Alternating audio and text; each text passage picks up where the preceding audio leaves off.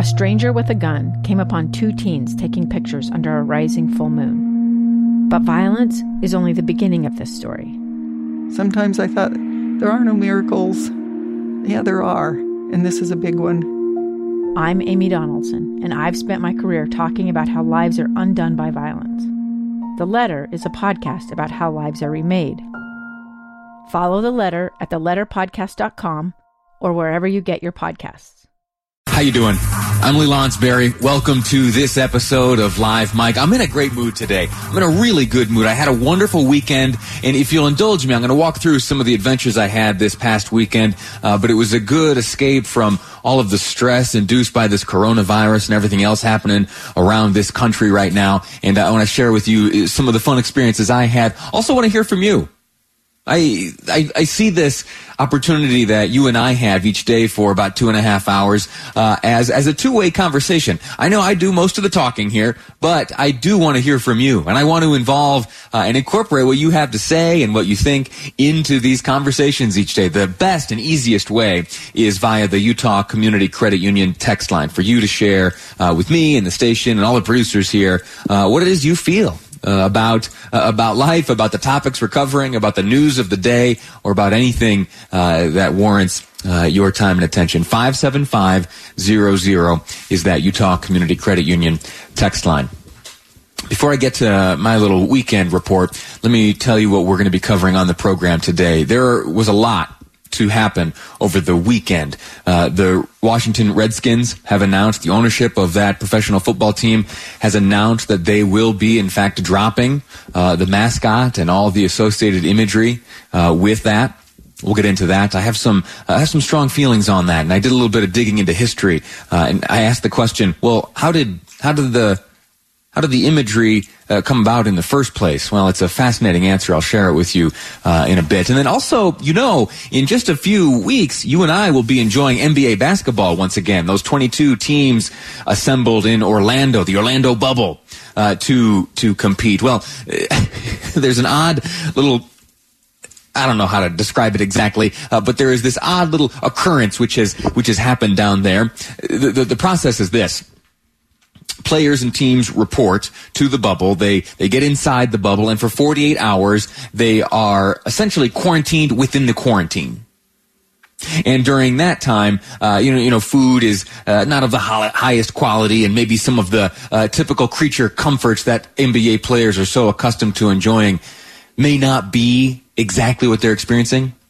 And there have been a few tweets to emerge from some of those players saying, what the heck is this? And there's this back and forth about, hold on a second, you millionaires complaining about this or that. Specifically, Jay Williams, former Chicago Bull and now ESPN commentator. He has had some strong words to share with those NBA players. To me, it looks like one millionaire lecturing some other millionaires. A little hard to relate, but there's some interesting lessons to extract from that. I'll share that and my thoughts with you later. And then we're going to talk to, of course, Boyd Matheson has a wonderful piece in the Deseret News right now. He's looking at what you and I need to do as Utahns to combat this coronavirus, specifically getting schools ready to reopen. He's looking at it as Utah's moonshot. Remember way back when, or maybe your parents or grandparents told you about it, when America stepped foot on the moon for the first time, and all the excitement that was behind that, in the lead up to it, in the competitive nature and the togetherness that came about because of that shared objective. He'd like to see healthy schools in the fall be our shared goal and ambition. And he'll share with me some of his thoughts, and with you later on in today's program. Now, also going to talk about Roger Stone, but we'll get to that later on. I want to talk to you right now about what I did this weekend. By all accounts, it was the most mundane of weekends. But in this coronavirus era, I am craving what used to be mundane, because today it is sweet and special. What do we do? Well, I've got this brand new little baby. She's about 8 months old. Old enough now where she can just start to crawl. She can certainly hold her head up. She's robust and strong and sturdy and stable enough to perch herself into one of those, like aggressive hiking backpacks with the frame and the sunroof thing on top and all the extra little pockets to hide, diapers and bottles and anything you might need on the hiking trail? Well, my wife and I, we scraped some pennies together and we got ourselves one of these backpacks.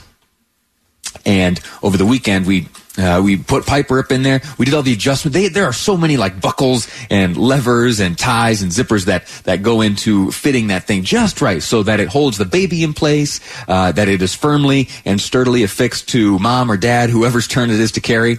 And we made our way up Little Cottonwood Canyon, and we parked on the side of the road, and we hiked all the way up to Gloria Falls. It's about a mile uphill.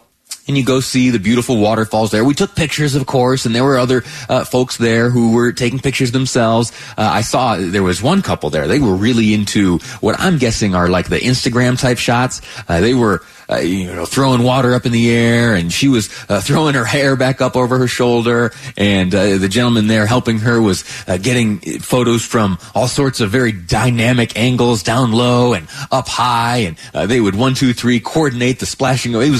It was something to see, and we politely waited our turn to take our photos at the base of the waterfall, and we did exactly that. And there was much less water splashing and hair twirling and all that, but we got a cute little family photo. And there is nothing special about that, other than it is a break from what we've been enduring for so long. Now, was it irresponsible? Were we responsible? Were the others out on the trail responsible? Social distancing, I can tell you, was observed. There were clearly households that were clustered together, moving around on the trail. But as you know, a single-track trail like that can present opportunities to get into pretty close proximity with folks outside your household. But what I observed was that as people would approach one another, and as paths would certainly cross, there was some deliberate helping of one another, people getting way off to the side, allowing others to swing far out and wide to make their way around and down the trail. It was encouraging. It was a break from what has become this shut-in lifestyle that we've been living, and I'd invite you to find opportunities like that yourself. It really boosted me up, made me feel really great. And that was one part of the weekend. We also made our way to the farmer's market. One quick observation on farmer's markets. I thought that, like, if you bought direct, that it would be less expensive, and that somehow by cutting out, some of the big transportation costs and all of the costs associated with, like, industrial produce, that it would be less expensive. Maybe we put the middleman back in. I don't know. Last thing I'll share with you on my weekend. I've told you before, I was a number of years ago a missionary for the Church of Jesus Christ of Latter-day Saints. I served my mission in what was called the Mexico Guadalajara South Mission. So if you know Mexican geography, picture Guadalajara there, kind of in the middle. I was in a portion of that city, and then in the states that go west all the way to the coast. So it's like Michoacan and Colima. We made our way all the way to Jalisco. Anyway, it was a wonderful experience. And yesterday we had a mission reunion. Now, no, we didn't gather up together anywhere, but someone, who for their professional work was using Zoom quite often, he got thinking and thought, you know what, we could bring together all these former missionaries together. And so, last night for a few hours, it was me, and it was my former companions, and it was countless other missionaries who had served, and we got together, and we shared a bunch of memories, and we had some laughs, and we caught up with one another, and it was another escape from what has become very, very difficult and sometimes stressful and discouraging, this coronavirus quarantine under which we are all living these days. So thank you for indulging me listening to all of those mundane events of my little weekend, but I share them with you because they gave me so much joy. They served as such an escape from what has been dragging me down. And I know that we all have, different challenges and different opportunities and such like that. But if you have the ability to escape from this routine for just a moment, it can do so much. I think for your mental outlook, for your, for your enjoyment and for your creativity, and just a little reminder that there is a life to be lived that is enjoyable and that it is in our control and that will someday come after this coronavirus is behind us.